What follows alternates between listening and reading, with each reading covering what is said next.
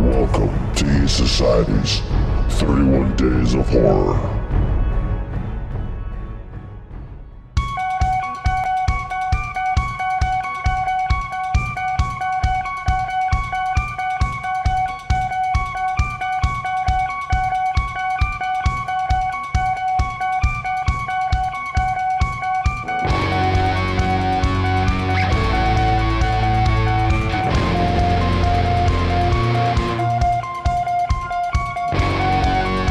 Happy Halloween, everybody. E Society Podcast, 31 Days of Horror is finally at the end, 2023. I couldn't figure out what to do on our last episode of the year, of the month on Halloween. So, I mean, the last 3 years, we've ended it with a Halloween film. So why not give you...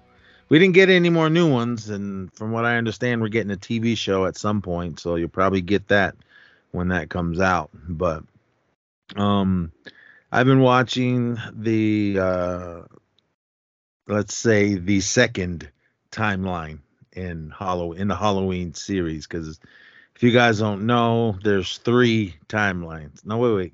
Yeah, 3. Isn't this the third timeline? No, this is the second. Well, wait. The first one was the original to part 6. What was that? Curse of Michael Myers. The second timeline was 1, 2, H20 and Resurrection. Oh, God. The third timeline is the first Halloween, then David Gordon Green's last 3 that we got the last few years. Lance's favorite masterpiece. So we're here with the 1998 Stephen Miner film Halloween H20, 20 years later. Everyone is entitled to one good scare. I've had my share. 20 years have passed since that fateful night. Do you know what day it is? Halloween. Halloween. And they thought the terror was dead and gone. Hey, you don't think Michael Myers never found his body? They were wrong. Run! It finally ends here. Halloween H20. 2 decades after surviving a massacre on October 31st, 1978, former babysitter Laurie Strode finds herself haunted by persistent knife wielder Michael Myers. Okay. Laurie now lives in Northern California under an assumed name, where she works as the headmistress of a private school, but it's not far enough to escape Myers, who soon discovers her whereabouts. As Halloween descends upon Laurie's peaceful community, a feeling of dread weighs upon her with good reason. All right, that was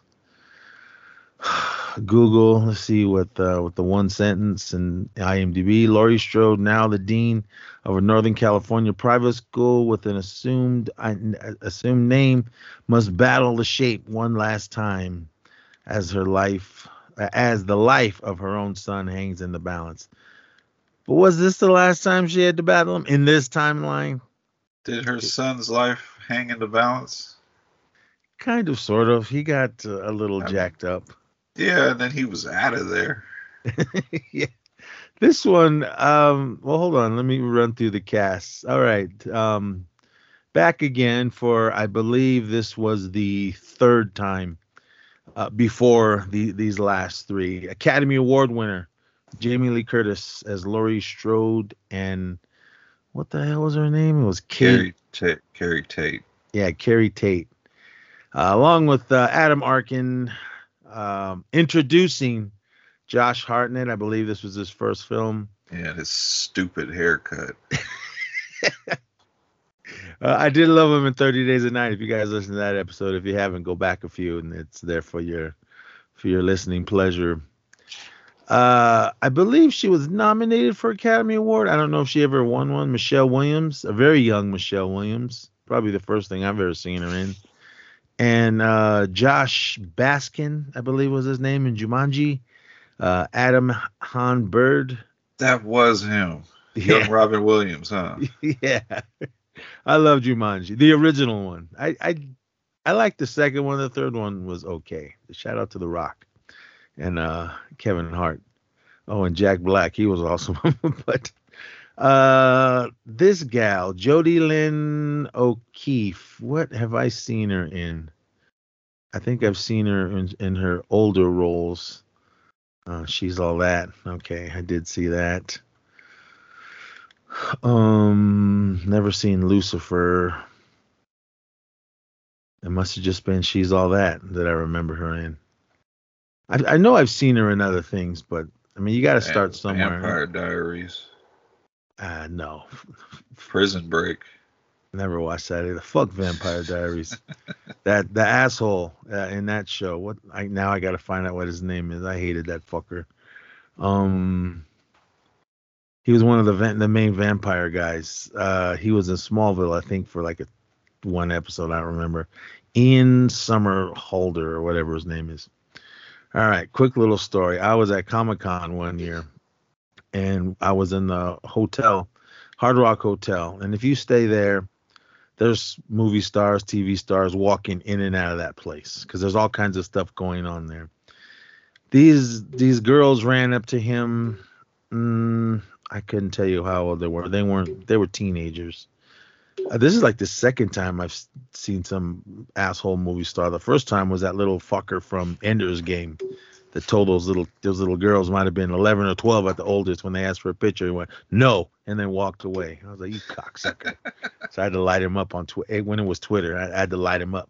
But that very night, he was there taking pictures with everybody, so I'm sure he's seen that tweet, motherfucker. Anyway, that movie sucked anyway. But anyway, that guy from Vampire Diaries, same situation. These little teen girls ran up to him. There was nobody around. I could understand if he was getting mobbed by hella fools, but you're there at Comic-Con to promote, obviously, Vampire Diaries, and these girls were huge fans of it. They didn't go, run up screaming. They were kind of just standing there and they, excuse me, Mr. whatever his name is. And before they can even say anything, he went, no, and kept walking away. I was like, you motherfucker. I was like, he could have said, I'm sorry, you know what? I gave him some kind of excuse. He would just straight up, no. I was like, fuck you. What's his name again? Ian something, Summerfield or whatever I said. First Ian Summerfield and then Jason Momoa. Well, Jason Momoa was cool when I met him. He was drunk, but he was cool. But then he shoulder checked me at the Metallica show. But I couldn't cause no beef. I was in the not circle pit, the snake pit, and he's a star. But anyway, I mean, I still like Jason Momoa. He's not my Aquaman, but he's still cool. Everything I'm hearing about the new one, he definitely won't be the Aquaman. I don't know. We'll wait until we see it. But anyway, Halloween H20, again directed by Steve Miner. He's the one that gave us, I think it was Friday the 13th Part 2 and The Great Friday the 13th Part 3 in 3D. Not sure if, he did that dumbass remake of Day of the Dead. I think I covered that at some point. I don't remember. Which one? I don't know what, the remake, man, the one with Ving Rhames. Yeah, that one. Oh, God. He directed that one. I remember when it was coming out, and I was like, oh, cool. And then when it finally came out, trash. If you guys haven't seen it, check it out. It's Day of the Dead, whatever year that came out. It's on YouTube, the whole movie for free. So have at it. Am I a completist? Yes, because I do have that movie. But what do you expect for $2? I had to get it.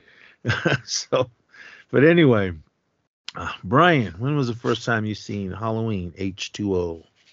Opening day in the theaters. Me and my brother went, and I clearly remember this because some young kids lit off a firework In the theater? in the theater. For some reason, my brother was the only one who jumped out of his seat yelling, and then I had to stop him from fighting some small kids.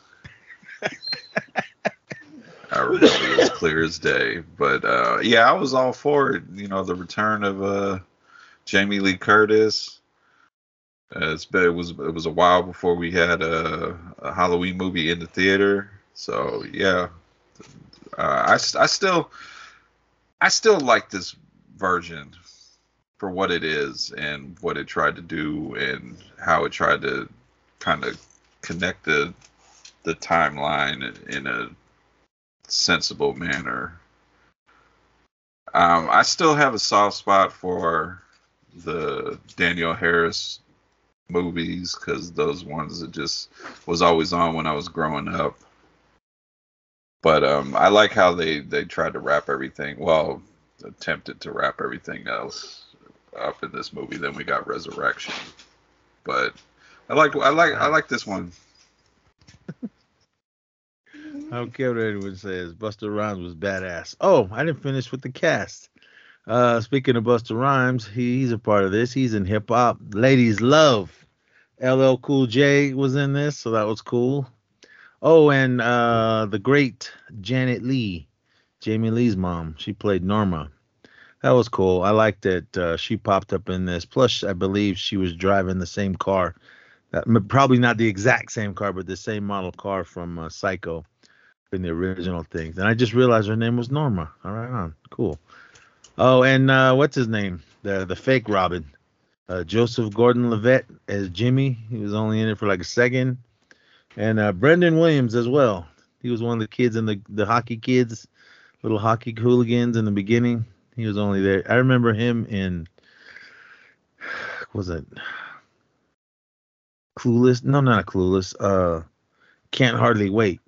He was one of those guys with Seth Green, Special K, and the kid.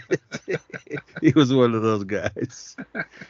Oh, and Halloween alum Nancy Stevens. She reprised her role as Marion. If you guys remember her, she was the nurse in the very first one. And she came back for the second film, Halloween 2, when she popped in towards the end, when she was telling, delivering a message that Dr. Loomis had to go back to wherever that hospital was. And she comes back for another timeline. Did she come back again? In the Halloween, last couple? Halloween Kills. Yeah, that's right. She was in it. I don't know if she was the same. Was she? I think she was the same character. Yeah. Okay. Yeah, this.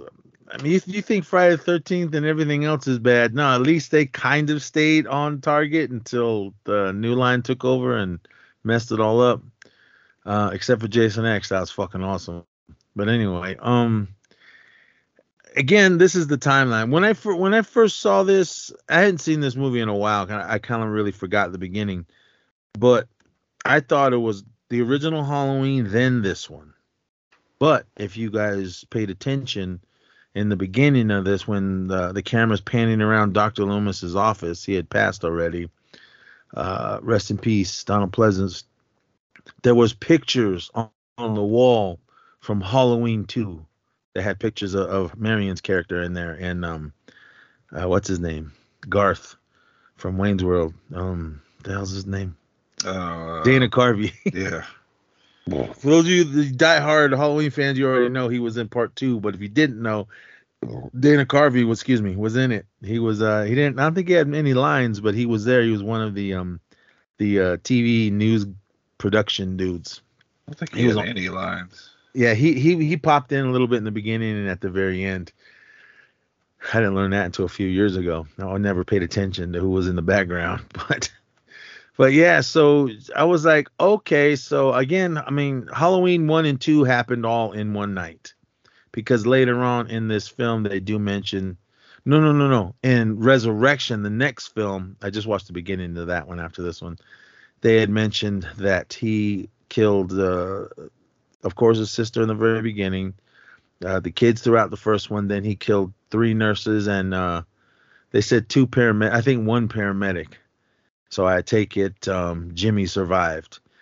In the TV version of Halloween 2, we see Jimmy pops up at the end in the ambulance, but in the theatrical version, the last time we see Jimmy is when he passes out in his car.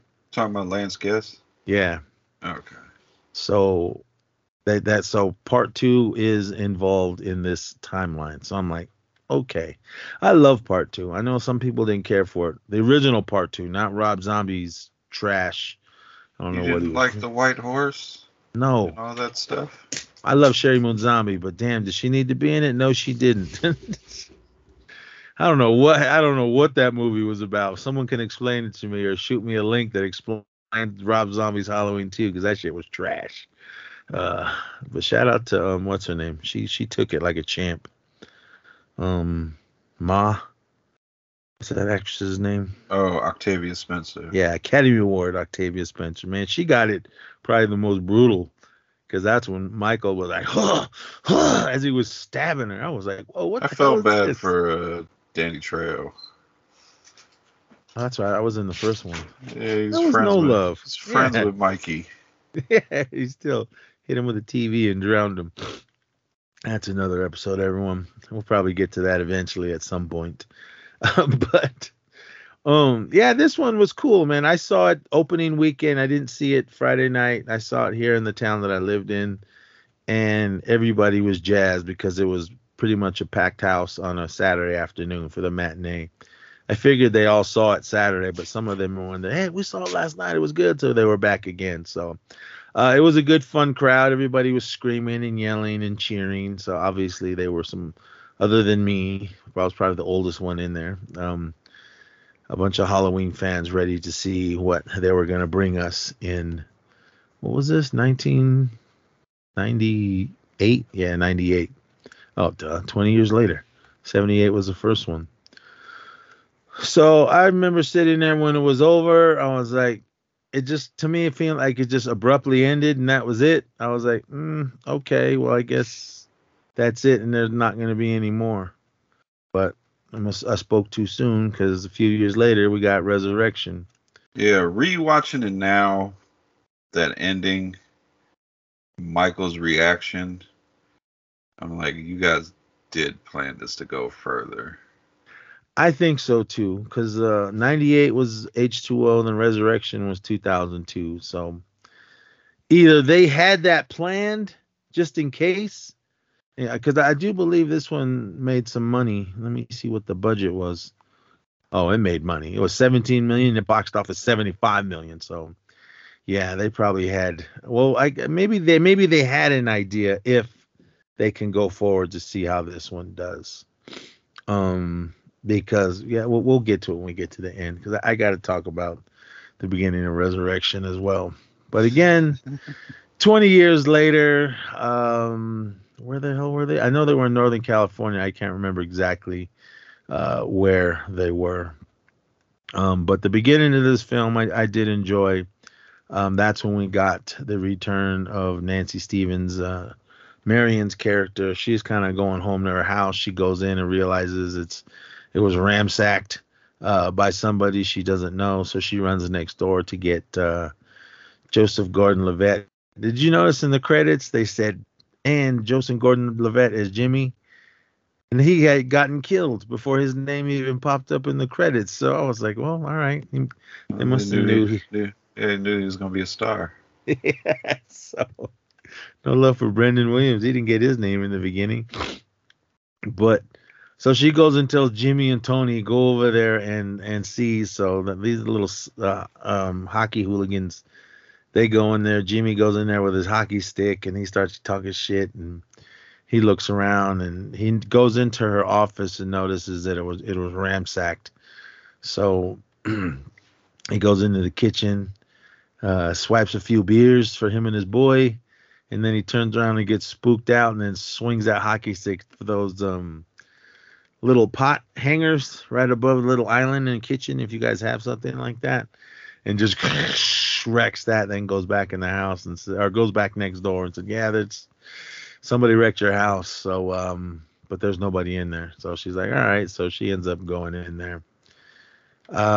She goes in and she sees everything in there, and she does realize that whoever it was tore through, or she was actually taking care of Dr. Loomis before he passed. So that was the office that somebody went in there and tore the room apart. Obviously, we know it was Michael Myers.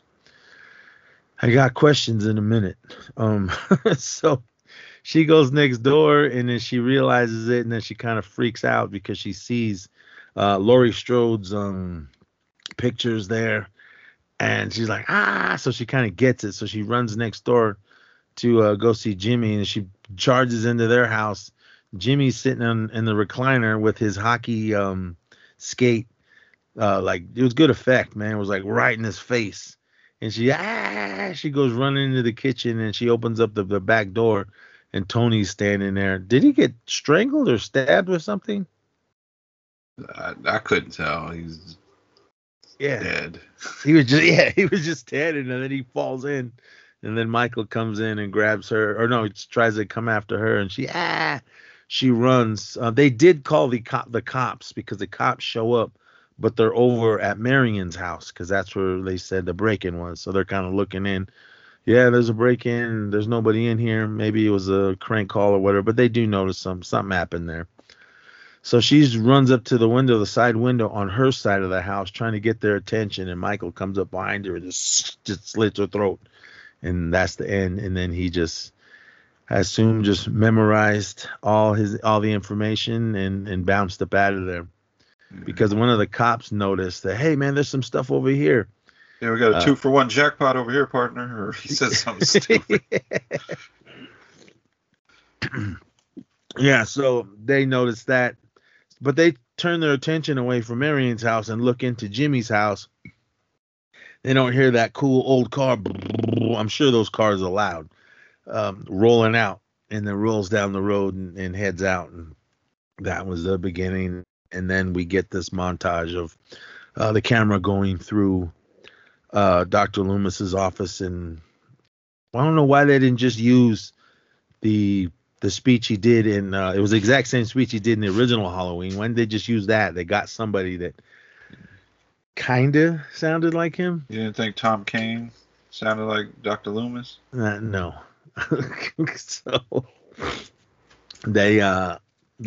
So they're showing all the pictures, and that's when I realized that, okay, this part 2 is a part of this timeline. So there's four movies in this second timeline of Halloween.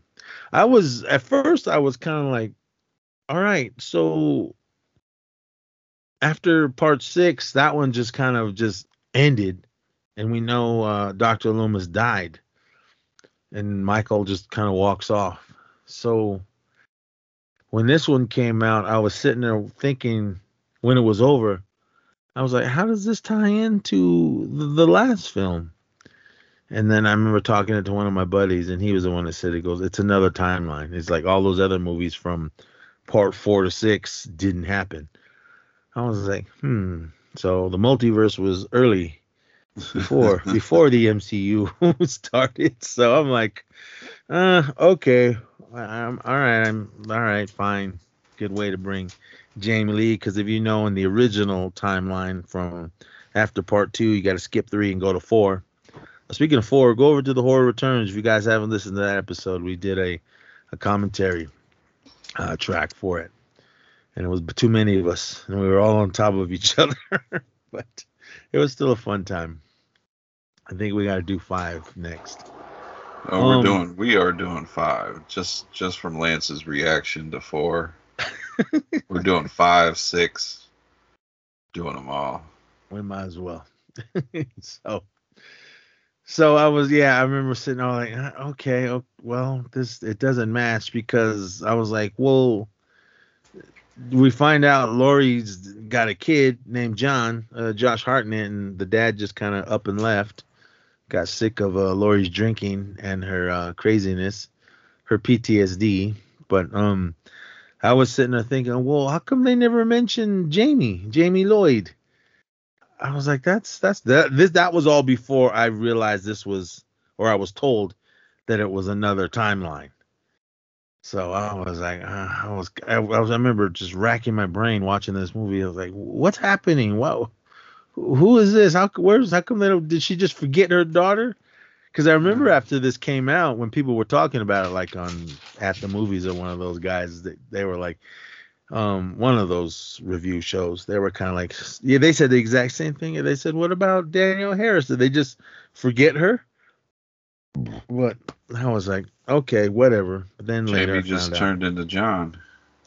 Yeah, so yeah, we see Lori. She is having a nightmare.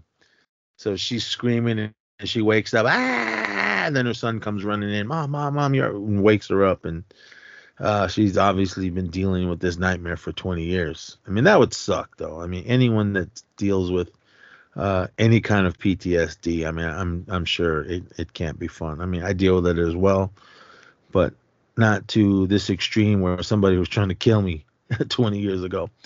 But and it's not a laughing matter. I'm just saying. But so we find out that, yeah, they says Northern California, wherever. I can't remember the name of the school they were at. They say there's a sign right when they roll in there, but I don't remember. Some private school in any town USA in California, Northern California. I think it's supposed to be Summer Glen, California.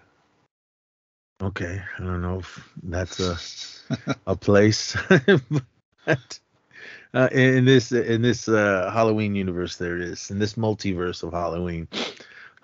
So yeah, we find out there she's the headmistress. Her son goes to school there. They're all getting ready for a fall trip to Yosemite. I don't know how far that is from where they're at. If you've never been to Yosemite National Park, it's worth going. If you ever get a chance, go.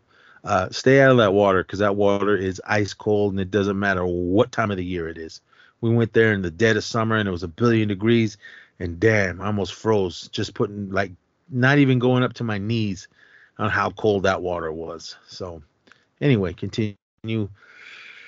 So everybody's going, but what was her name? Carrie Tate. Yeah, Summer Glen, California. She didn't want. Oh, they go to the Hillcrest Academy in Summer Glen, California, Northern California. I assume for Northern California, maybe. I'm trying to think. I was thinking more Southern California where they were at, but who knows? Maybe somewhere in the middle of the state.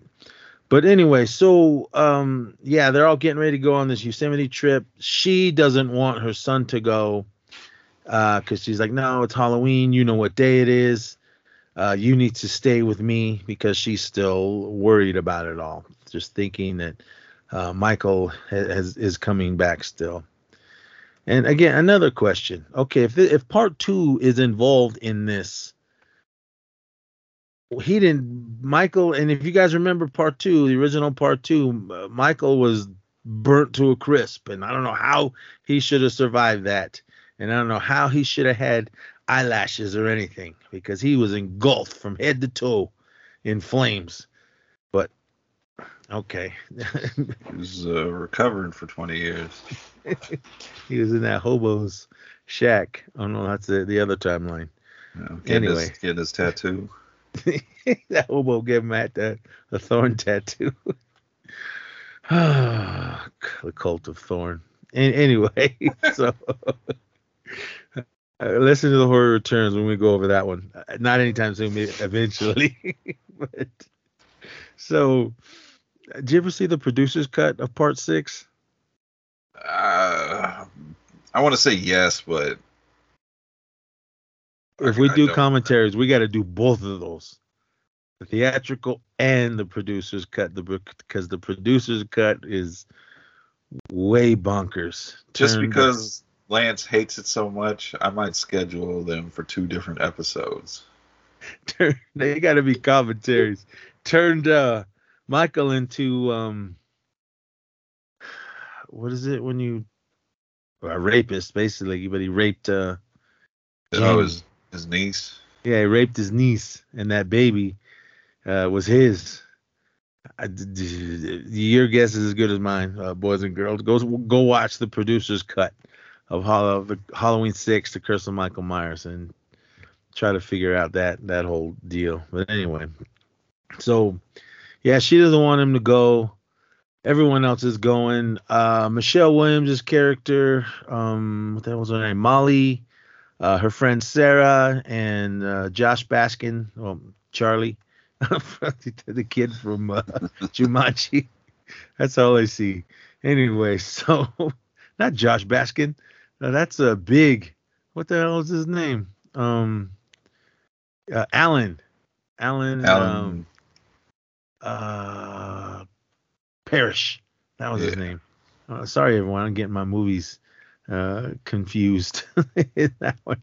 He looked exactly the same. He's just a little older.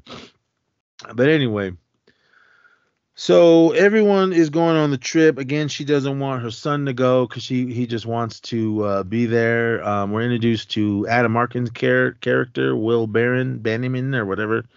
Brennan, I believe. He is the Guidance counselor. Yeah, the guidance counselor to the school. And he and Kate have a relationship. So, because every time they got alone, they attacked each other. So, hey, man, get yours, no matter how old you are. So, I guess she was 17 and 78. So, she's probably in her 30s by this time. Say 37. Yeah. So, yeah, so they're doing their thing. We're also introduced to Norma Watson. She was the secretary of the school, and she didn't have much of a part in it. She was kind of just there, and it was cool to see her, Janet Leigh, pop up in this. So I think it was more just fan service, but awesome to see them in it. They had a good little scene here a little bit where she's trying to give her advice, and she's like, can I be maternal for a second? Everyone deserves a good scare on Halloween. Yeah, because there was a lot of jump scares in this for nothing. I mean, not like Michael jumping out of nowhere. Seemed to be involved with Mr. James, Mr. Ladies Love Cool James. Yeah. Everybody's sneaking up on him. He was the young ladies' love. How tall are you? 6 foot. I don't know how tall he is. I noticed this when I was watching this. I met him once. He did a show up in Tahoe, and I met him in the airport. And he's tall. So when he was standing next to Josh Hartnett, he must be tall too, because they looked like they were pretty much eye to eye. And Ladies Love, yeah, man, that guy, he's big, as in like buff. He was bigger than his. I don't know if those were just his boys or the bodyguards or whatever. He was walking in front of them. I was out of the side of my eye just seeing this big black guy, and I look over. I see the two dudes behind him, and then I see him in the front. And I even yelled out. I went, Ladies Love. He went, hey, man, what's up? Gave me a pound and kept moving. Did he lick his lips? Oh, I don't know. I was paying attention. Those were probably his boys with him, if you believe the stories about you heard about him and Jamie Foxx fight they had on Any Given Sunday. They what? Had a fight? It's in the movie. That's real. It was a real fight, and they left it in the movie? Yeah. I'm gonna have to rewatch that. I don't remember that. But according to stories, he had his boys with him, and they tried to continue it after in Jamie's what do you call it, the trailer. Oh man, come on, everyone! Just Oliver Stone ain't got time for all that. You guys are lucky you were in this film. I don't even remember that movie. I just remember the scene when that black guy was standing there with Cameron Diaz, and he was just hanging 10. I was like, what the hell's going on in this movie? Because she walked into the locker room, and that guy was just standing there. That's out of everything in that movie. That's the only part I remember, because I remember sitting in the theater being shocked. Yeah, no, I only remember it from the theater because there was some older women. They were like, "Oh." Yeah, there was someone in the back with, God damn.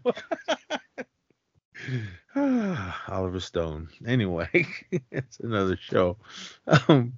So yeah, everyone's gearing up to go. Yeah, we're introduced to Adam Arkin's character, and we're introduced to Ladies Love. He's the security, the gate security guard / romantic novelist.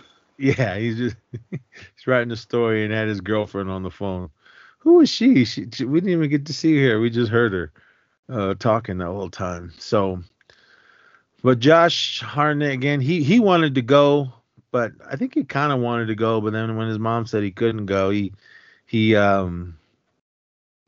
Charlie didn't go because he had bad grades. I can't remember why Sarah didn't go. I think Molly just didn't go because John wasn't going. So they figured, all right, well, the four of us are going to be here, and the rest of the whole school and all the staff were going.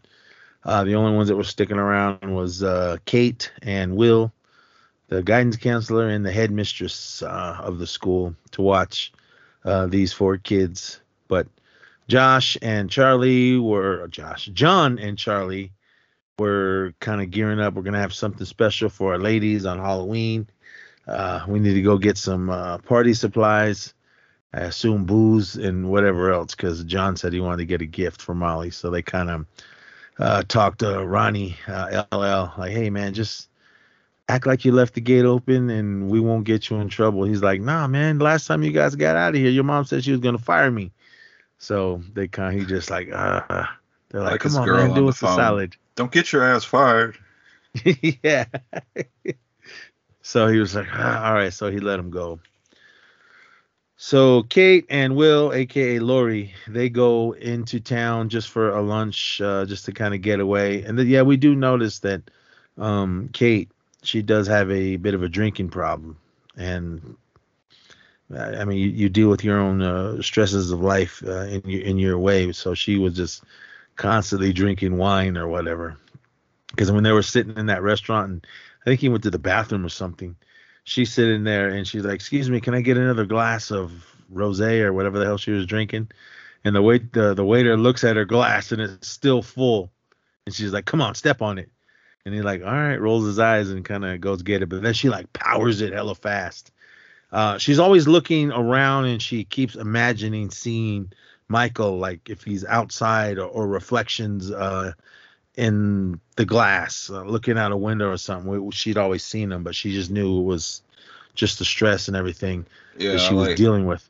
I like some of those shots though. Like she'll see the reflection of him, and then she'll close her eyes and like concentrate, and he'll just slowly fade away.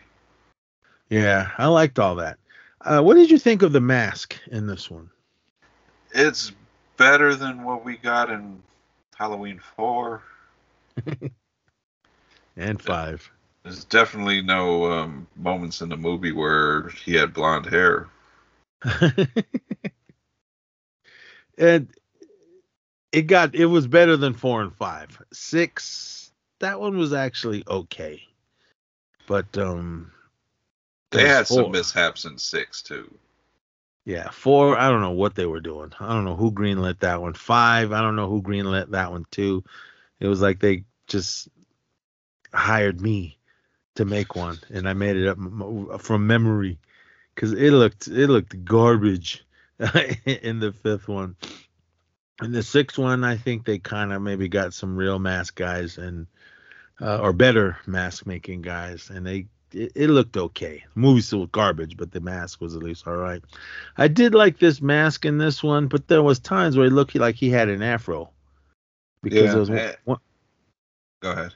One of the scenes when we see him walking kind of off in the distance, and he's hurrying up trying to get to where he was going. It looked like he had an afro. A little static electricity going on. Yeah, I was like, what the hell's happening here? And it was a little too clean. Yeah, it was really clean. For 20 years. It obviously isn't the mask from from part 2 because that one burned up in the hospital. So I don't know where he got this one. I don't know. I still want to know why they keep making these masks after this guy just murdered all kinds of people. Yeah, because there's what's his name, Brennan, Yeah, the boyfriend, the counselor. He's heard of the story of Michael Myers. yeah, because she ends up telling him later. Because yeah, once everybody left, everyone in the school is gone. It's just the 4 there. Adam Arkin's there. He said, "I'm gonna kind of go do my rounds and make sure everyone's okay." Lori's kind of doing her thing and telling him like, "Hey, is it cool if we spend the evening together?" And she's like, "Yeah, that would be cool."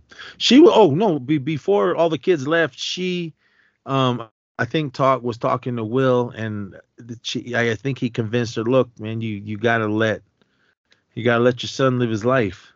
So she had signed the permission slip for him to go on the trip to Yosemite, but he already made these plans to be with his woman and his homie and his girl. So he just figured, you know what, I can just hide for a couple days in this big ass school and she won't know anything. But obviously she would find out when they all came back, but all hell broke loose in between then and that. So her and Will were kind of just hanging out, getting it on a little bit and drinking, and she kind of like, "I need to tell you something," and he's like, "Yeah, sure." While she's on top of him, they're not naked or anything.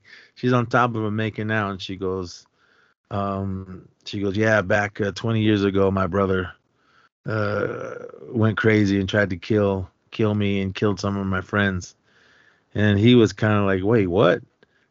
And then she had mentioned, she goes, "My name isn't Kate or whatever," and then he started realizing, because she had mentioned, they had mentioned it before, and then she told him who he was, and he was like, "Wait a minute, isn't he dead?" Or no, he said, when she brought up Laurie Strode, he goes, "Wait a minute, didn't she die?" And she was like, "Yeah," but he was like, "Okay," because from what they were told us in this one, that Laurie had died in a car wreck. Yeah, she said she faked her death. Because that's how they supposedly, she in the first timeline, supposedly she died. Because we find that out in part 4 that Laurie died in a car wreck. Yeah, why couldn't they keep that timeline? Then they'd have to explain why there's no Jamie. So, I mean, there can be Jamie. Jamie became like her uncle at the end of Halloween 4. And she went into hiding for 20 years. I don't know. So, she basically told him the whole story on what happened, and he's like, "Wait, what?" And she's like, "Yeah, that's what's going on." So he's like, "Oh, well, all right, cool, party. Let's get it on." Back, John and Charlie, they're out there. They had this big old smorgasbord of food, and they had booze. They were just drinking. No, that was Lori. She was drinking straight vodka. I don't care if you drink vodka, cool. Oof, I can't do hard alcohol. I mean, beer is about as much as I can do. Maybe a strong beer, but just hard whiskey, vodka, any of that straight. Ooh, no, thank you. Anyway, so the kids are doing their thing. Dangerous amount of candles they lit. Yeah, they did. I would have burned that whole place down. And they obviously left them burning when all hell broke loose. So John and Molly are in their own little somewhere in the basement, I guess. It looked like there was a bunch of corridors downstairs. They were down there, kind of had it all set up in a little romantic area, and there was a table and everything, and they were going to eat. Sarah and Charlie they're bringing down the food. Charlie kind of like, they forgot a wine opener, one of those little corkscrew opener things. So Charlie goes up. Oh no, Charlie and Sarah go. There's 2 levels. I was thinking, why is there 2 levels of the kitchen? There was an upstairs and a downstairs, but okay. Because they're down the first floor trying to find a little wine opener, and they said, "You know what? I'm gonna go upstairs and see if there's one up there." So he gets in that little elevator, little service elevator that goes up. So Sarah's kind of waiting around for him. Charlie goes up there. He finds one. Oh, excuse me. Before all this, Ronnie LL is at the front talking to his girlfriend, reading him the story. he wrote, this car pulls up. Well, let me go back a little more. After Michael stole that car from the beginning and left, he stopped at a rest stop because we see that his tire was all shredded up. He blew a tire. This mom and a little girl pull up to the rest stop and run in there to go to the bathroom. And while they're in there, Michael comes in, steals that lady's purse, goes outside, gets the keys. I don't know why she was driving that old van truck or whatever the hell it was. How else would Michael get a creepy vehicle? I don't know. He could have killed another auto repairman. She had the creepiest vehicle there at the time.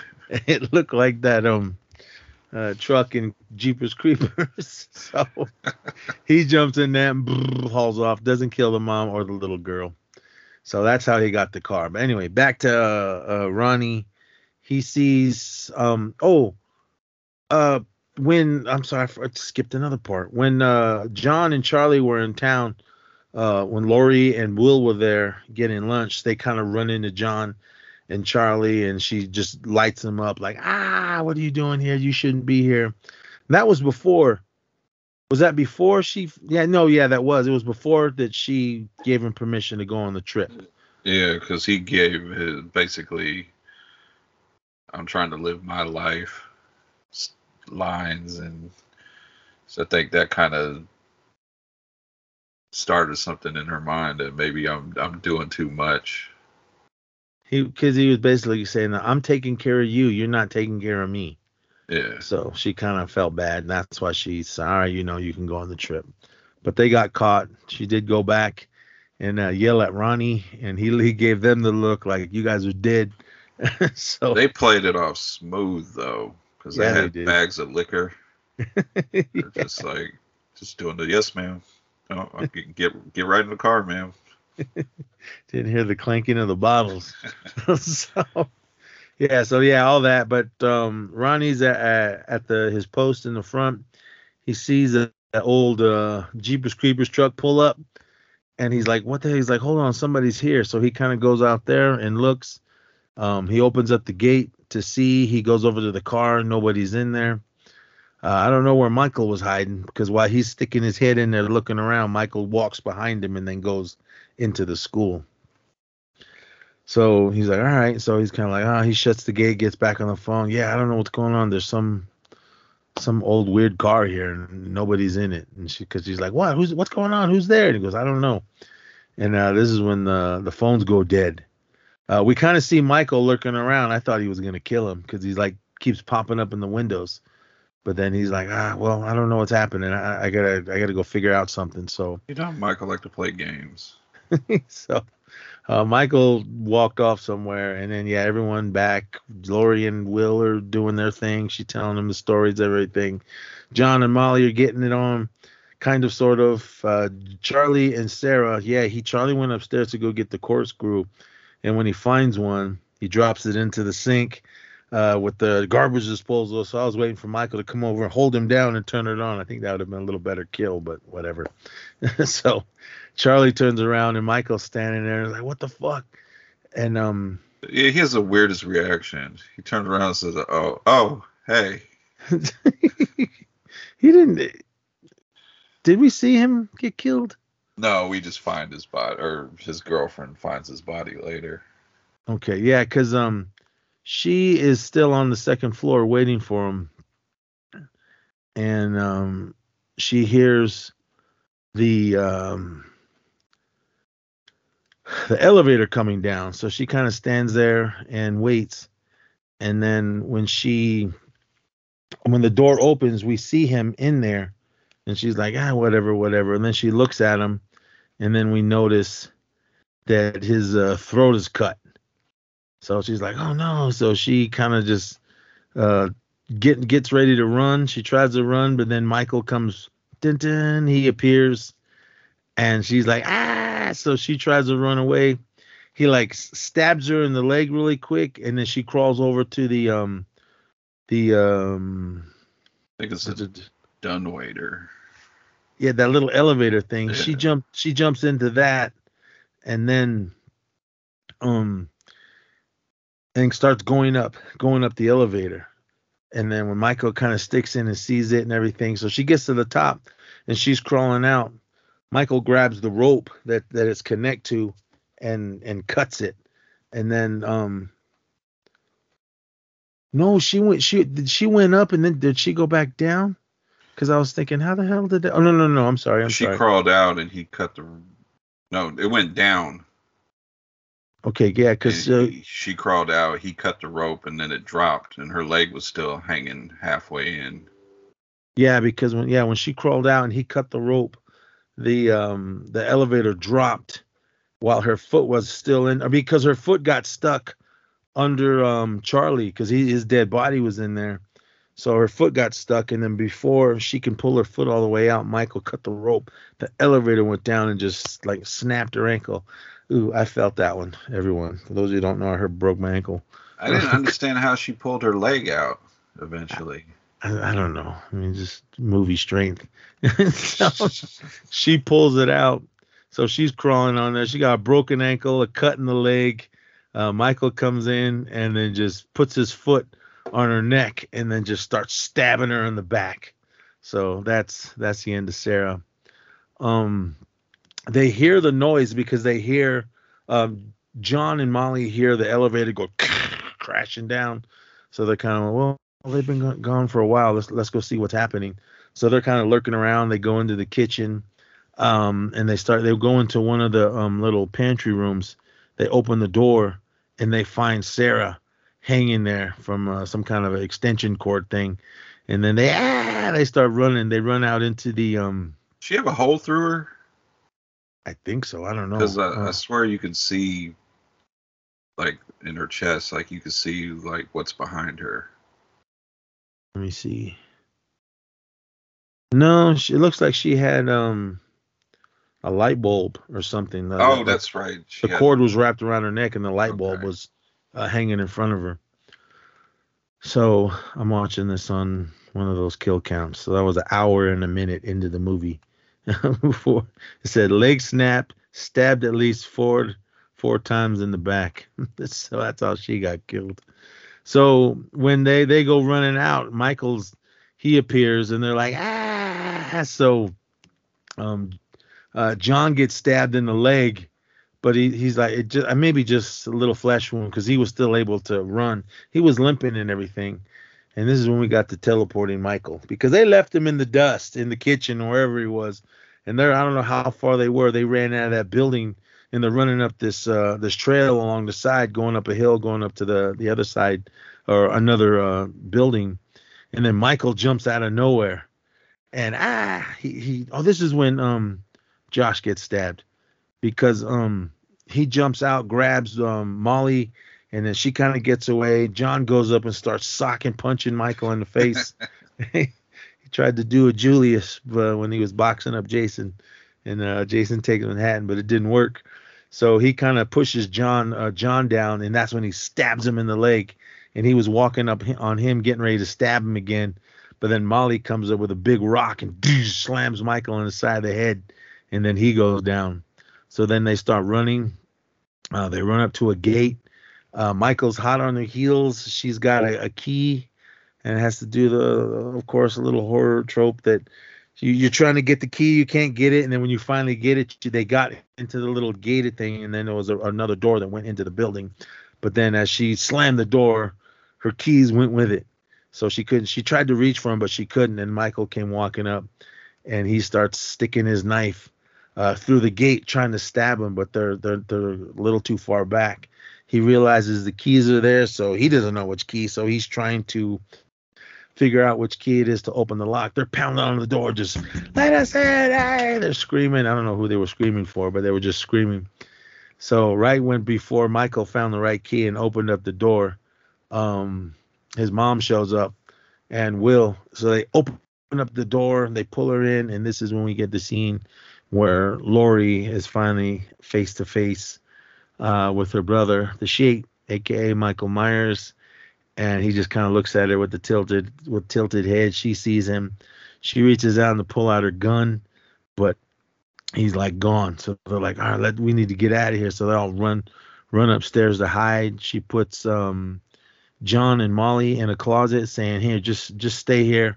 We'll be back for you. Just barricade the door so nobody gets in." Will and Lori. By this time, she already told him that she was Laurie Strode. I like he asked, "What do we do?" And she says, "Live. Try to live." So they're upstairs and they're walking around trying to figure out what's going on. They hear somebody coming up the stairs, and Will takes the gun away from Lori, because what we kind of see a silhouette at the end of the hall, and it looks like Michael, and then Will just starts just busting off shots. Okay. When we first see the silhouette, he had that frizzy fro hair you was talking about. Yeah. And then when he got shot, it clearly was a bald-headed guy. Yeah, Ronnie, he was walking around trying to figure out what was happening. He comes around the corner and then he just like, then he falls down, and they run up on him, and they be like, "Oh shit." They see that it's Ronnie, and he's laying there. I think he took one. I know he took one to the side of the head. It grazed him in the head. Yeah. But he must have took another one to the shoulder, because there was a lot of blood coming out of him. Why did Lori put her hand in the blood? I don't know. And then looked at her hand like, "Oh my God, it's real." Movie effects. So while they're they're trying to help him, Will's got his back to this door behind him, and all of a sudden Laurie's looking down. So the audience sees the door open up. Will doesn't hear it, and then Michael comes out and just stabs him in the back or in the side with that big butcher knife, and then just lifts him up, like how he did that nurse in Halloween 2. That was probably like my favorite kill in that one. And he lifts him up, and he's shaking, and Laurie's so she goes running off. So Will's dead. Ronnie's just laying there. They just assume he's dead. So Laurie runs over to oh no, she ended up knocking Michael down. She knocked Michael down with something. I can't remember. It was like a flagpole or something. No, that was when they were downstairs. Oh. I think she hit him with, I don't know, not fire extinguisher or something. I can't remember what she hit him with, but she runs over to the closet and pounding on the door. "Come on, come out." So they come out, and they all go running downstairs. They get to Laurie's car, a little SUV, loads them into it. "Come on, let's go." They see Michael walking. This was like the fast Michael. He was walking pretty fast. So he walks up, and they start the car, and haul ass. They get to the main gate. What was that? I was gonna say, that's what I was saying. John's ready to get out of here. Yeah. So they go hauling ass to the main gate. She stops. She gets out, opens up the gate, but instead of getting back in, Laurie is telling them, "Look, you guys need to go down the road to the whoever's house and have them call the police and send them over here." And John's like, Mom. And she goes, "No, just go. I'll be all right." So they're like, So Molly jumps in the driver's seat and takes off. Laurie goes back over. She shuts the gate. She smashes the little keypad that opens the gate. So then she goes, make sure that the gate won't open. Then she goes over to a one of those fire axes that's on the wall, breaks that open. She grabs it and starts walking up the road and screaming, "Michael!" So they have their last battle. She goes upstairs, and then she's looking around. It's cool, but I still have a question about this. She walks. There's a pipe, like a water, like maybe a fire extinguisher or a fire line, that has the sprinklers on it, above the ceiling. So is he like up hiding, holding on to it, and so she couldn't see when she came walking, because it was like kind of in a doorway? Because when she walks past him, and then we see Michael's feet come down, and he must be super strong, because he's holding one hand and just going down hella slow. And then she's like, he turns around, and she hits him in the shoulder with the axe, and then he slices her arm with a knife. the exact same arm that she got sliced in the first film. So I take it there's two scars. All right there. So she runs out of there. Michael pulls that axe out of his shoulder and throws it on the ground. This is when they go running into that big room downstairs, and this is when she stabs him with the flagpole. Okay. And then because that's when she was crawling under the tables and he was walking on top of him trying to find her. Then he jumps down, starts pushing the tables out of the way, trying to get her, and then she gets that flagpole and runs and stabs him with it. She got him kind of in the side because later we see there's like a hole in his little coveralls and it's all bloody. So he kind of pulls that out. He goes running after her. She goes running into the kitchen and pulls out a drawer full of knives. I'd have just grabbed as many as I could and charged them. But she thinks she's a knife thrower, and she's like throwing at him, and he's just dodging them and knocking them out of the way. She picks up the drawer, and he just stabs right through it. And then she kind of she gets away from him, and she runs out into the hallway again. And then she grabbed a couple knives when she got out of there. But when she's hiding behind these curtains because he's walking down the hall, and then she just comes running out and starts stabbing him in the chest with it, backing him up towards this little guardrail. They're up on the second floor, and then he swings at her but misses, and she keeps stabbing him, and then he just leaves one in his shoulder, and then he flies over the guardrail and crashes onto a table. And then she goes back downstairs and she's looking at him. She pulls, I think she pulled the knife out of him and she was getting ready to stab him again. But then right before she could bring the knife down, Ronnie comes running in. So he's not dead. He came to. The black guy doesn't die in the movie. Yeah. He came to, run down there, pulls Laurie away and says, he's dead. He's dead. We go outside. All the cops are there. The paramedics are there. John and Molly are there, and Laurie's kind of just standing around. Ronnie's walking around with his head bandaged up, talking to his girlfriend, saying, "You know what? I'm gonna write a suspense thriller or whatever he's saying, a romantic thriller or something like that." Laurie comes walking out. She sees them bagging up Michael, and they put him in the back of this van. She walks up, picks up the axe again. And then she walks over to these two cops that are standing there, and I don't know why this cop's gun wasn't locked in his holster, but she grabs it, starts pointing at it, and yelling to the paramedic dudes, "Put him in the van, just put him in there." So everybody's like, "Ah!" So she gets in the van and hauls ass. John jumps up and runs over there, "Mom!" trying to see what's going on. She's hauling ass down the road, keeps looking in the rearview mirror. She finally sees that.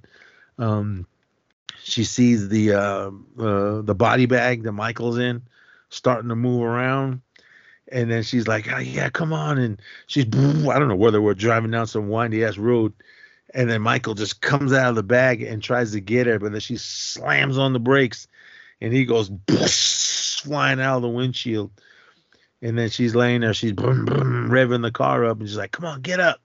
And he finally gets up. He does an Undertaker and sits up, and then he stands up and she guns it and just hits him. He's stuck on the hood of the van, and she's hauling ass and then just drives it right off of a cliff or like a hill, like an embankment, and then the car. It flipped weird. I assume she had her seatbelt on. No, she jumped out because as it's rolling down the hill, she jumps out. And the car's still rolling. I assume Michael must have got thrown clear down the hill before the van started rolling, because we see him slam against a tree as the van is rolling, and pins Michael between the tree and the van. So he's like, he's kind of knocked out. Laurie kind of comes to, and she grabs the axe, and then she walks down there. She sees Michael. And this is what I'm saying right here. Either the guys already had an idea for the next film, or maybe they watched this and came up with the idea after. I don't know, because that makes, I say they had an idea, because me personally rewatching it, there's a moment where he kind of looks up at her, and then he's grabbing at the mask, like, why the hell is this mask on my head? but I get that, but then I'm kind of like, why didn't you just pull it off? But then we wouldn't have got another movie. But anyway, we'll get to that part in a minute. So he kind of comes to. She walks up, she's looking at him. He's like, where the hell am I? He's holding, and he realized he's holding his head. I don't know. I thought he was trying to make sure he had his mask on. But then he looks up and sees Lori, and she's standing there looking at him. He's like holding his hand out, like trying to grab her. She started to feel like she was getting ready to swing that axe, but she walks up and kind of touches his fingers with her fingers, and then she just steps back and woof, cuts his head off. And that's your movie right there. So says here that was an hour and 20 minutes in when she decapitated Michael, quotes. And that was the end of your film right there. So I was like, okay, cool. I remember when the movie was over, I thought that was it. There wasn't going to be any more. This is a cool way to wrap up the series. And 4 years later. Yeah, 4 years later, we got Busta Rhymes and Tyra Banks and Halloween Resurrection. So I had to watch the beginning after I watched H20 just to see. I remember what happened, but I just kind of had to make sure. No, who was it? Rick Rosenthal directed Resurrection. He directed the original Halloween 2. So we see Lori. She is kind of narrating something in the beginning, talking about when you die, you all go down to this hall, and at the end of the hall, you're either going to heaven or you're going to hell. I don't know what that all meant, but so she's in a mental institution. I assume Haddonfield. I don't know wherever the hell they were. Probably California still, but she's in her room. She's just kind of looking out the window. They said this was 3 years after H20, so she's just kind of sitting in her room. These nurses, there's an older nurse and there's a younger nurse, and they're walking down, getting ready to take Lori her medication, and the older nurse is telling the young one that back in '78, this guy killed. Tried to go after her and kill her, killed her friends, and also killed. This is when they said also killed 3 nurses and a paramedic and a doctor or whatever. And that was everybody in part 2 in the hospital. So she goes, yeah. And then 20 years later, he went after her again and killed some kids at the school that she was working at. And then she just lost it. And they said she just hasn't talked since then. So we see Michael kind of lurking around out in the cut of this mental institution. There was this one guy walking around in a clown mask. I can't remember what his name was. Oh, the big dude. Yeah, he was one of the patients there. Yeah, all the information about serial killers you needed. Yeah, he was just one of those guys that just kind of just would repeat. He knew so much information about serial killers because he was talking about who's the John Wayne Gacy, the guy in the clown, because he had a clown mask on. So he was like, yeah, da. He knew when he was born and when he died and this and that and how many people he killed. And so they kind of see him lurking. The security guards see him lurking around, and then they catch him. Like, what are you doing out here? Because one of the security guards comes to a gate, and they see that the padlock was ripped off and the gate was open. So they just assumed it was that crazy guy that was walking around. So they kind of get him back and put him in his room. The security guards are talking and they're looking at the monitors, and they see it's Michael walking in the basement, and they're like, "Hey man, I thought you took Joe or whatever his name was and put him back in his room." And he goes, I did. And he goes, then why is he down in the basement? So they're like, so they go down there to go check to see if they can find him. Lori is up in her room, and that's when the nurses go in there and they're talking, telling her the story. And this is when the audience finds out that when they say she decapitated a guy, but it was the wrong dude. So because what we see is when Michael's laying there in that room when he fell off the second floor and he was landing on a table, a paramedic went in there by himself and was trying to check him, but then Michael came back to life and grabbed him and picked him up and held him up against the wall. And then when the lady was going, yeah, then she decapitated this guy, but it was the wrong person, because we see the cops, they go up to the scene where Michael's laying, or they think is Michael, and the head was there. And well, this I was kind of like questioning. I don't think the police would have done this, or the sheriffs or whatever. But one of the officers pulls the mask off the head, and we see that it was the paramedic. And because she was like, well, why didn't the paramedic say anything before she cut his head off? And then we go back to that scene when Michael's got that paramedic against the wall. She goes, when he was holding him against the wall, he like crushed his larynx so he couldn't talk. So when I heard that, I was like, okay. I'm like, Michael thinks of everything. Yeah, I was like, all right, I'll let it slide, okay. But even if that was a paramedic in H2O, I would have came to and pulled that mask off and was like, what? Well, I guess he couldn't talk, but and then I was thinking, well, I don't know, maybe he was just in a daze and wanted help, and then she chopped his head off.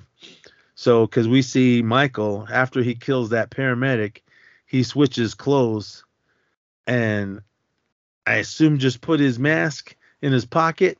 And because when we see the paramedic, or we see Michael walking in the paramedic suit outside, he's holding that butcher knife clear as day. I don't know why he wasn't like trying to hide it.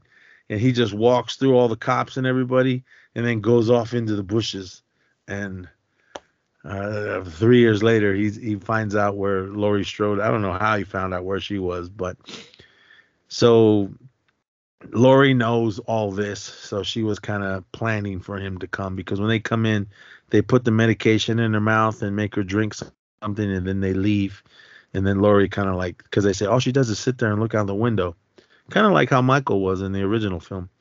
So when those nurses leave, she turns her head, she spits the pills out. She's holding some little Raggedy Ann doll or whatever, and she opens the back, and she's just been shoving all her medication in there because it's like packed full of it.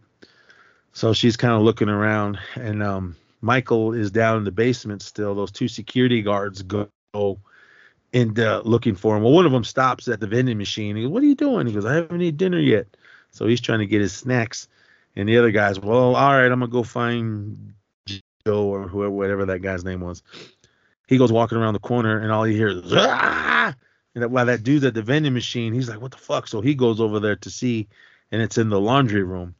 He walks over, and there's no one in there. I had a question again really quick, but after this, he goes over to I think it was the dryer, because he sees the dryer spinning, and for some reason it was making some weird noise, so he stops it, and he opens it up, and then he kind of moves the laundry that's in it, and then he sees an eye or a head, and he goes, he kind of steps backwards and stumbles over and falls, and that the other security guard's body is laying there, and his head is gone. So he's standing there. He backs up into Michael. Michael just slits his throat, and then that's the end of him. I assume. Before he got into the building, Laurie was looking out the window. She saw him standing on the grass, but I don't know if that was just her imagination. But so Michael walks upstairs. He passes that the guy with the clown mask on. He looks out his window and he sees Michael walk by, but doesn't really say anything. He kind of like starts drawing something. So Michael walks to the end of the hall. It's Laurie's room. He goes up and he's like pounding on the door, and he must be super strong, and these doors must be those hollow doors, because he just goes walks right through it. I was like, come on, at least knock it off the hinges or something. But Okay, he's Michael. He's got the super strength. So he goes in and he looks at the bed and it looks like somebody's laying there, and then he realizes that. Oh no, he looks at the bed. Then Lori comes out of the corner, I guess, with a lamp, and hits him in the back, so he falls down. And then she goes running out down the hall, and then Michael goes after her, and she like runs up to the roof, because earlier they were saying that every time they find Lori, when she gets out of her room, they find her on the roof, but they didn't know why. So she gets up there. Michael finds his way up there. He walks outside. He doesn't see her. He walks over to the edge of the roof and kind of looks over the side. And Lori comes out of nowhere, and she like flicks this switch, and she had a booby trap. There was a rope right there, and Michael had his foot in it, and it like just kind of like a little loop, and it grabbed his foot, and then she had some kind of winch up there because it flipped Michael upside down and then held him over the edge. So how'd she make all that if all she does is stare out the window? I don't know. Maybe she's slow. Well, she had 3 years to do it. So, yeah, you figure out something in 3 years. That's what I figured. So he's hanging upside down, still holding his knife. She walks over to him, and she's getting ready to cut the rope for him to just fall to his death. But I'm like, he's fell off how many things? He's riddled with bullets because he got shot, 6 times in the first movie, and then he got shot twice in the head at the end, and then Loomis shot him, I think, 4 more times. So what's that? 6, 7, 8, 9, 10, 11. Let's just say he got 12 bullets in him. So unless he dug them all out, I don't know. So he's still going strong. I guess took him 23 years to heal from all those bullets. That's why I always like that. What was it? Halloween Kills. When Laurie said that the more he kills, the more he transcends into evil. But that's not this timeline. I know. I just like that explanation that he kills so much. He's just pure evil. Oh, that's what Loomis was telling everyone. Said he's not human anymore. He's evil. He kept calling him it. Even Marion was like, "Can you refer to him as he instead of it?" And he's like, "Well, whatever you say." So he's hanging there upside down. She's getting ready to cut the rope, and hopefully he would fall to his death. But then she remembers that she chopped the wrong guy's head off. So she's like, "I gotta be sure." So she walks over to him, and he's still got the knife in his hand, and he's just hanging there. And she walks over there, grabs his mask, and kind of starts to pull it down. But then Michael grabs her, and oh no, I think he dropped his knife because she was holding one, and they were wrestling around. He pulls her over the side, and she had already started cutting the rope, so a few of it was already broke. So I'm sure his weight and hers combined was heavier, and that rope was about to snap. So, but before it did, Michael like grabbed on to the edge of the ledge of the roof, because they were hanging over the side, and he must be hella strong. Let's say he's maybe 200 pounds, and she's another 110, 115 maybe. And he's holding her with one arm, holding her and his weight, but he ended up stabbing her in the back. And pretty much that was the end of her. But she's looking at him. She leans up, gives him a kiss, and "I'll see you in hell." And then she just falls. We just see her fall backwards, and then poof, hits the ground. And I just assume Michael flipped over and pulled himself up and went back inside, because when he's walking down the hall, this is what I didn't get. Well, I guess he must have walked back, because he came downstairs. He goes over to that crazy guy that knew all the stuff about serial killers. He walks into his room and just hands him the knife that he killed Laurie with. Yeah, Mike knows how to clean up his trail. Yeah, so that guy it looks like he was drawing a picture of Michael Myers, and then when he takes the knife from him, he's all happy.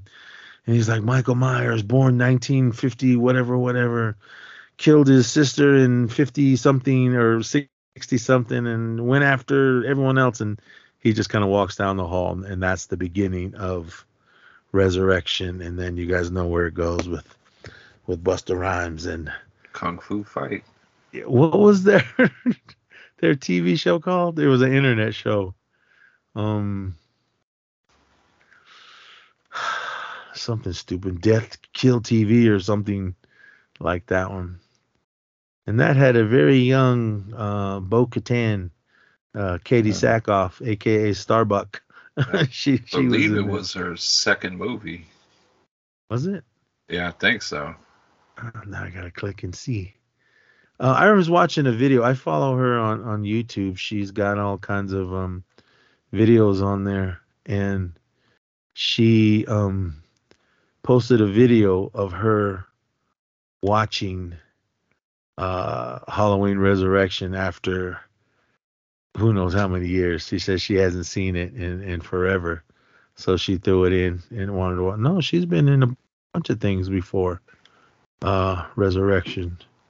I think that as movie role though, I think that was her first.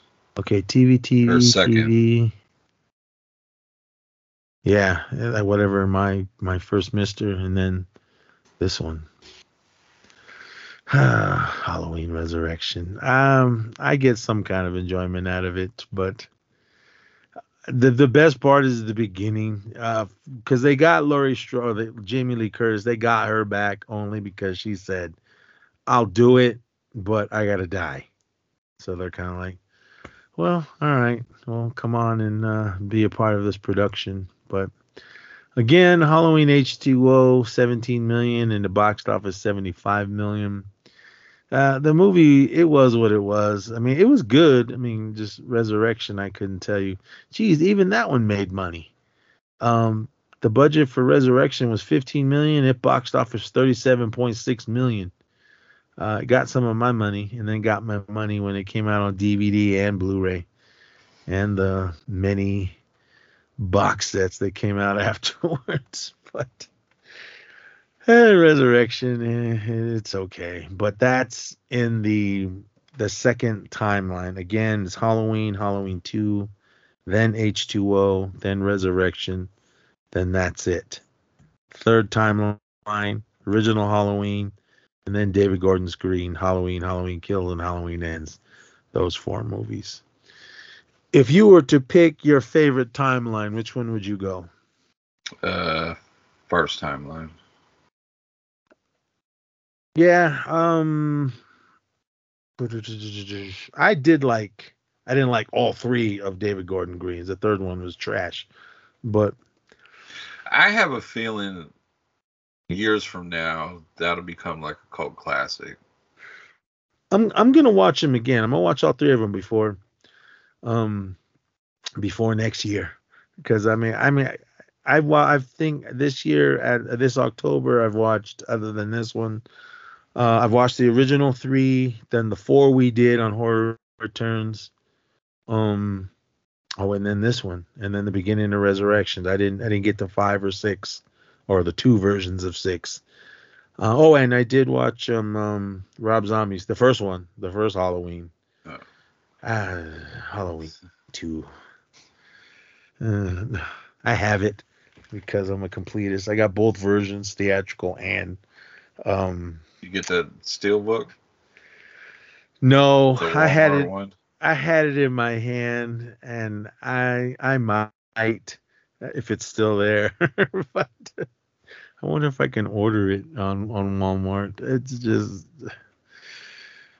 it's the unrated version. I think all 4 versions are on the theatrical and uncut. Halloween. Let's put steelbook. There it is. Let me see. That's just the Batman. Oh, here it is. $24.96. Well, I guess that's how much I paid for the Blair Witch one. It's, God, you're killing me. Did you pick up the David Gordon Green Steelbook trilogy at Best Buy? I In the case. I did not. Did you? No. That one was if I wouldn't have, pricey. if I didn't own the 3 movies already on Steelbook, I might have would have tried to go for it. Oh shit, that's $77.99. I got all 3 of them in Steelbook. That's exactly why I didn't buy them, because I already have them on Steelbook. This is just. You're really paying for the case. Yeah, it's 3 different covers. Halloween's got Michael on the front. Halloween Kills just has a house. I assume that's Laurie's house. I don't know. That doesn't look like Laurie's house. I don't know whose house that is. And then Laurie is standing her profile pictures on Halloween Ends. Do I need it? I like it. It's kind of like the Rambo one. You got that one, didn't you? Yeah, I got that one. And I got the. I fucked up. Else. I got fucked up. I should have grabbed that one. I didn't. But yeah, I mean, I got all 3 steelbooks, 4K steelbooks of the last 3 Halloween films. Which is the orange one? Oh, that's Halloween Ends. Yeah. Halloween Kills. I like how that steelbook box looks. I'm telling you, if they would have made Halloween Ends the middle movie and Halloween Kills the third movie, I think people would have had different feelings for the trilogy. I don't know what they were trying to do in Halloween Ends. It's they tried to give us another killer, and then kill him. That killer gets killed, and I'm like, easily too. Yeah, I'm like, well, what was this big long story with him, and then you just kill him? I figured that might have carried on the legacy to keep going, and I wouldn't have liked it, but I was like, okay. And I'm looking forward to the TV show. Did Blumhouse have something to do with it? No, they lost out on. It was a bidding war. Who got it? Miramax. Because they did this one, or they did the last few. Well, yeah. Miramax Dimension, one of the two. Because I think they came on board with part 6. Yeah.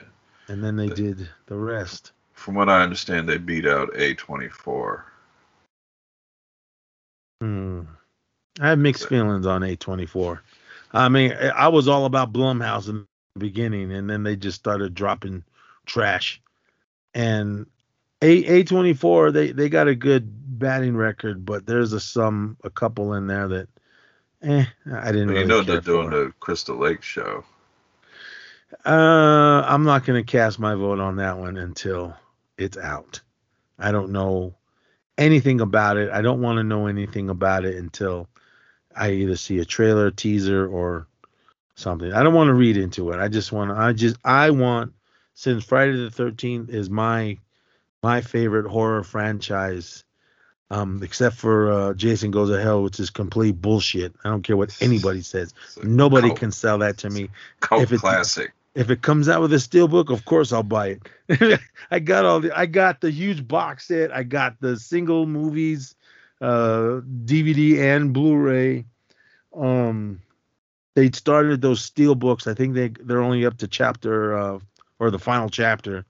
I'm waiting for them to drop A New Beginning. I'll buy them all. When Jason Goes to Hell comes out in a steelbook, of course I'll buy it. I have to. Shit, I have Texas Chainsaw: The Next Generation, and that movie's garbage. That movie's I have that one. Amazing. That movie's hilarious. Academy Award winner Matthew McConaughey, he's awesome in it. Academy Award winner Renee Zellweger, she's cute before she kind of messed her face up. I got the Leatherface Funko Pop from that movie. From which one? Next Generation. They came out with one? Yeah. It's got the mask with the lipstick. That's from the original. That's the original one. I think mine says Next Generation. I can't. I don't have my glasses on because I have those. I have both. I have every version of, except for like the last one that they put out. It just says Texas Chainsaw on them. I have they were Hot Topic exclusives. I got they came in those Gift boxes. yeah, it was in a like a horror box. Shout out to my girl Rachel. She hooked me up. She got two of them for me, and lo and behold, one of them had the Chase in it. So I got both versions from the Hot Topic one, and I got the first go around of Leatherface, and then they put out another one. I think Hot Topic or someone else put out another one. I think he's holding a chainsaw. Then there's another version which I need to get. He's holding like a mallet. I don't have that one. I think that's the only one that I don't have. I have all the other ones, as well as the other two on how he looked in the original film. That's the one when he's got the lipstick and everything on. I have that one. I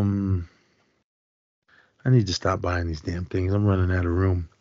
I only buy specific ones. I try to do that too, but then they keep coming out with more one. I'm not like the Zissou that buys every one that comes out. I mean, he's my brother and I love him to death, but come on. You don't need every single one. I love talking to him. He's like, I need it. I said, no, you don't. But I think the last one I bought was the Cocaine Bear one where he's sniffing the leg with the cocaine on it. I have the one with the brick of cocaine in his mouth. I got that one. That's the last one I bought. The last one I got, well, the last couple I bought. I got the new Eddie Van Halen exclusive, the exclusive shop one. I got that one. Rest in peace. He's the greatest guitar player ever lived. And I got the convention exclusive, the Toxic Avenger. I think that was a the Target one. Yeah, that was a shared one. I wish I could have got the one from New York Comic Con, but everyone goes, it's the exact same mold, but the sticker. Yeah. Don't ask me why that New York Comic Con sticker brings the value up more. Same thing with San Diego. It'll say San Diego Comic Con limited edition. But they also do shared exclusives with whoever else. But Toxic Avenger is my all-time favorite Troma film. It's the very first Troma film I've seen. I have all the other Toxic Avenger films. They're not the greatest. The first one was the best one. That's the cult classic, and I'm sure the other ones as well. Even what's his name pops up in the second one, Michael Jai White, as one of those kung fu guys. Then they just got stupid. The 3 and Citizen Toxie and whatever. Did you get the 4K box set? No, I have all of them, the individuals, but you don't need to see those movies in 4K? That's what I'm thinking. I'm like, hey, how much is it? Do I need it? It's like $80 for the box set. Here it is, 4K box set. Amazon. $100. Oh, it went up? That's what it says here. I think I last time saw it on Best Buy for... Or I can get the DVD box set for $67. Oh, you killing me, man. Ghoulies is on 4K? Yeah. Yeah. 2 discs? Oh, you fuckers. I don't need it. Oh, fuck. Swamp Thing's in 4K? I need to stop looking up these things. These things kill me. But $100 for the TA in 4K. Yeah, it went up. It's on Best Buy for $100, and they're sold out. Yeah, 100 at Amazon, 100 in Target. Free shipping. That doesn't mean anything. Gee, someone's selling it for 117 used on eBay. Psh, please, might as well buy it brand new. I don't think I'll be getting that unless someone gives it to me for Christmas. Or Trauma. Any of you Trauma people want to send Brian and I a Toxic Avenger box set? We'll take it. We will review every disc on there. Yes, we will. In glorious 4K. Everything. We'll listen to all the commentaries, watch all the special features, and everything. Shout out to Lloyd Kaufman. I had a cool little conversation with him. I think I put it out one of the episodes way back there, but he also did a little intro for me for the Magnez podcast. Uncle Lloyd, awesome guy. If you guys ever get to meet him, if you go to any of the big cons, New York or San Diego or Dragon or whatever the other ones, he's always there, and he loves to talk and loves everyone that loves all his whole productions and his films. I also buy his books as well. I got that one. What was it called? Everything I Learned About Filmmaking was making the Toxic Avenger, or something to that nature. But all right, everyone, that is it. The final episode of E Society's 31 Days of Halloween. Shout out to everybody that was involved this year. Of course, my brother Brian did the bulk of the series like he always does with me. The Zissou as well. He popped up in here. Even go over to our Spotify for Podcasters feed. We did two. It was one big show, but I broke it up into 2 episodes. The Rotten Tomatoes 25 Best Horror Movie Remakes. We had a little technical issues after the first hour, so I had to break it up into 2 because we recorded 2 sessions of that one. That was a good episode. Go listen to that, as well as the BB, The Power of BB Compels You, when we talk about Big Brother, of course. They did an Exorcist challenge. It was fun to watch, but I mean, the Zissou gets way more enjoyment out of that show than I do. And then we also did a little bonus thing at the end of that episode, because that was only just a segment. I think it was only like 15 minutes. And then we went on for another hour talking about, he found a list talking about movie monsters. So definitely go over to our Spotify feed. Just go to the links below and it'll take you right to our page and listen to everything there. But all the films we've done this month. Oh, also I got to give a shout out to Julie. She came through for 2 episodes. The Geeks with a Z, Alil, Sean, and Steve. Awesome that they came on and did an episode with me. I was also on one of their episodes for their 31 Days of Halloween. I believe they said they did way more than 31. They said they were in the 40s. Yeah, so, I believe they said they're going to continue into November. Yeah, they want both of us on one. I said, well, just let us know which one. We did Witchboard 2. We did that one, didn't we? We were supposed to. I think we were supposed to do it when we did Witchboard with them, and then just nobody was aching to do it, I guess. Because I think last year I did Witchboard with them, and that's right, you were supposed to be on there with us. I don't know, something happened, but we did that one. And then when they asked me, hey, do you want to come on again this year? And I said, yeah, sure. And they said, well, what do you want to do? And I was like, I don't know, just pick something and I'll watch it. And Lil was like, well, we did Witchboard the first time, and I just happened to turn around and look at my shelf of movies, and I saw Witchboard 2. I said, let's do Witchboard 2. And they were like, okay. So we did that one. There is Witchboard 3. And that will be a spoiler, everyone. We are doing with the Geeks next year. You got to be on with that one.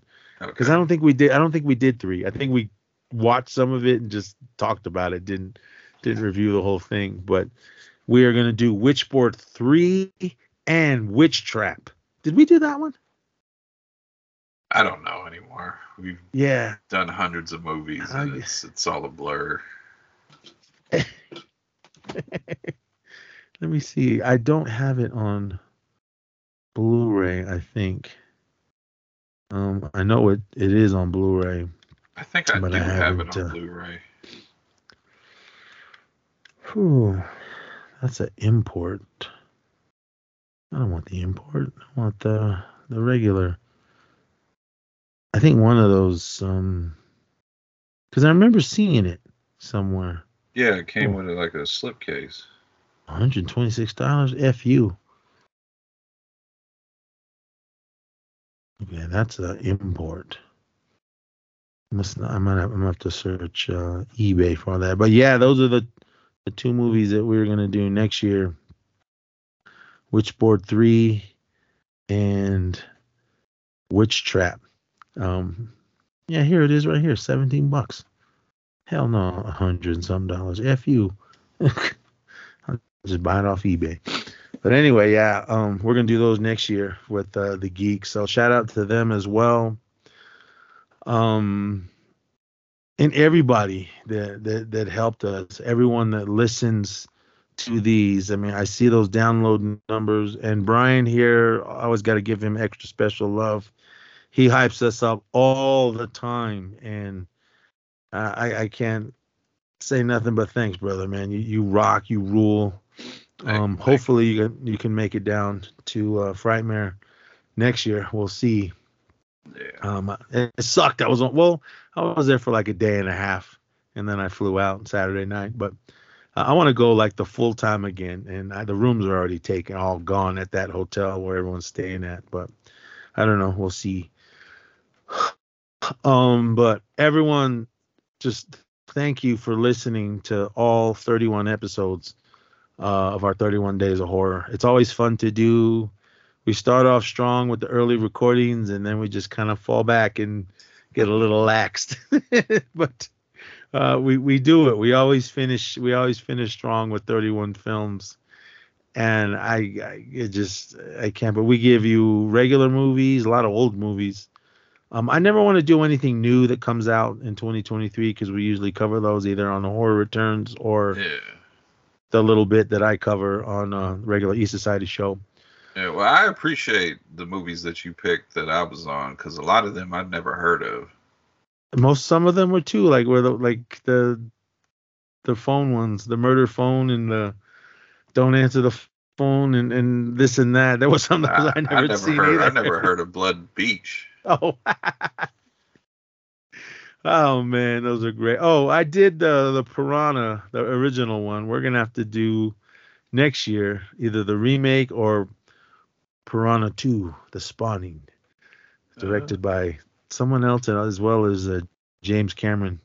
I think that was like his first movie he direct or helped direct. Piranha 2. I seen it once. I don't remember much of it. I always say this. I mean, at the end of this month, if you guys want us to cover something next year, just shoot a line, message, whatever. Let me know what, and if we haven't done it, of course we'll do it, because there's, like we said, we found some ones that we've never seen before, and some that we just haven't seen in a really long time. So I tried to pull out a lot of obscure ones this year, and which I did, because some people were like, I never even heard of this film. So, but there were some new ones in there, like the Nightmare at Noon. I didn't even know that existed until the Zissou and I did one of our Spotify shows when we were talking about remakes. It's not a remake from The Crazies. We said it on the Spotify show, but I did more research. If you guys listen to that episode, I found out that it was just coincidence on what they did. But it was total. It was either just a rip-off of The Crazies or they are not so much of a remake. I did pick up the Blu-ray. I saw the Arrow put it out. Whoop, put that right in my basket and bought it. Because if you guys have not seen Nightmare at Noon, that movie is awesome. I never even heard of that film. I'm surprised I never saw it in the video store. Maybe it was there and I just didn't pay any attention to it. But yeah, everyone, again, thank you so much that helped us out this year. You guys rule. And come back again next year for more. Next thing you know, it'll be October 2024. And we'll be right back at it again. So, of course, I had to end it with a Halloween movie. Who knows? Maybe we'll end it with another Halloween movie next year. Or unless something new comes out. Maybe the TV show will be out. Or whatever. I'm kind of iffy on that. I mean, are they going to go to the original idea and be an anthology show, or is it going to somehow put Michael Myers back together and then let him find another mask and go on another killing spree? But I don't know. Well, if they can rebuild Chucky and rebuild Jason and everyone else, well, Bring back Daniel Harris. There's what, 30, maybe 30 movies of Amityville Horror. Are you still doing that, or did you just tap out? It'll be back. It just there's been a bunch made. Shout out to Chauncey Phillips. He made a few of them. Yeah, 30's putting it lightly. That there's 30 Amityville movies. 30 that comes out each month. And then sometimes they don't have to do anything with the Amityville, the actual real Amityville story. It's just Amityville Karen, Amityville Shark House, or whatever the hell it is. That one we did on the Action Returns. Oh my gosh. What was it? Amityville Uprising or something. Yeah, I don't know. Mentioned the town of Amityville, and that was it. Yeah, and then they had a big shootout at the police station. That wasn't in Amityville. Yeah, it wasn't even in Amityville. Anyway, yeah, I mean, if we made a movie, we made Amityville Lunchbox or something stupid like that. But well, we also did Amityville Vacation or Christmas Vacation. Yeah, and I talked to Geeks into doing that one too. I think that was one of their shortest reviews. Yeah. I think you mentioned it to me. I remember it was really late, and I watched it. Yeah, I mentioned it to you, and then you saw how long it was, and you were like, "I'm gonna watch it, and I'll call you back." I think we did that last year for 12 Random Days of Christmas. Yeah. I don't know what we're doing for 12 Random Days of Christmas this year. I know I want to do Fat Man, because I know we did that on Action Returns, but I want to rewatch that one and do that one. Maybe was it Violent Night, the one with Hellboy or Hopper? Oh yeah. I think there was another one on Shudder that I saw. I can't remember what it was. The one Lance hated with the robot Santa Claus. Yeah, I didn't see that one. I want to watch that one. I liked that one. Well, all right. Well, Lance was having a bad day or something that day. I'll put that on the list, and we'll do that. I was just kind of scrolling through the movies, and I saw it. Well, we'll have to put that on the list. But all right, everyone, we don't want to give you a 3-hour show of this one, but Halloween H20 and the beginning of Halloween Resurrection. And yeah, Brian, brother, man, thank you so much for doing this, and of course you'll be here again next year with me. Thank you for having me. Everybody else that came on with us, and everyone that dropped lines for films for me to do or for us to do. I try to make a list, and I think I did most of the movies on this list, and then I kind of veered off with some other ones. But I think it was just random movies. Oh, and the short films that we found were awesome. Definitely go listen to all of those. And the other one, was it Wrong Exit? Was that the one? Next Exit. Oh, next Exit, Wrong Exit. I don't remember whatever the exit one was. It was a short film, and that was a rough one. But I think it's more for awareness of just keep an eye on your kids, keep an eye on your loved ones. That one, it was. I'm glad that they made that for awareness, and it was horrific on what was going on in it. But if you guys haven't listened to that episode, go listen to it. Go back a few, and it's there. So, but everyone, again, thank you so much for listening this year, and just for listening. If you're new to the E Society and this was your first year listening to our 31 Days of Horror, we did this the past few years, so you can go back and listen to all the other ones we did. You got to go way, way back in the catalog. But I think this is our 4th year. Okay, we've been the E Society for 7 years, and I think I think we either did 5 or 4 years. I don't remember. We've done so many shows, Brian and I especially. So just go way back. Because here on the Skater Nest Podcast Network, we got, I'm just looking at what it says. We got 737 episodes. That's not just East Society. That's MacNez Podcast and all the other little side shows that veered off into this and that with the East Society. And some of the short-lived shows that some of the people came on and did for a little while. They said they're going to bring them back, but I don't know. I haven't heard anything from them. But MacNez and the East Society are moving forward with everything. We don't see an end to us stopping to doing it. The Ziso and I love doing this. And Brian, he's been a part of the East Society for who knows how many years. So, but yeah, everyone, just thank you so much. The year's coming to an end. We got 2 more months of 2023 and we move on to 2024. And I know we got tons of new movies. I know Hollywood's still kind of on a standstill, but we do got a lot of good things still coming out in the foreign markets. A lot of good TV, a lot of good movies, independent films as well are coming out and everything. So everyone, please just keep an eye out on and everything, or listen to both, or listen to everything we got here, going over to the horrorreturns.com and listen to all the shows that Brian and I do over there, as well as the main show. I pop on there when I can. And we got more and more for you on both networks, Skater Nez and the Horror Returns. We're all over the map with everything. And yeah, got to give shout out to Brother Phil and Brother Lance.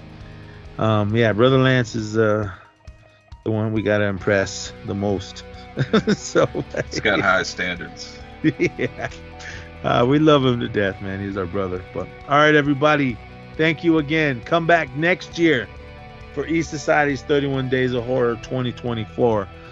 So until then, please be safe out there and always party on. Happy Halloween.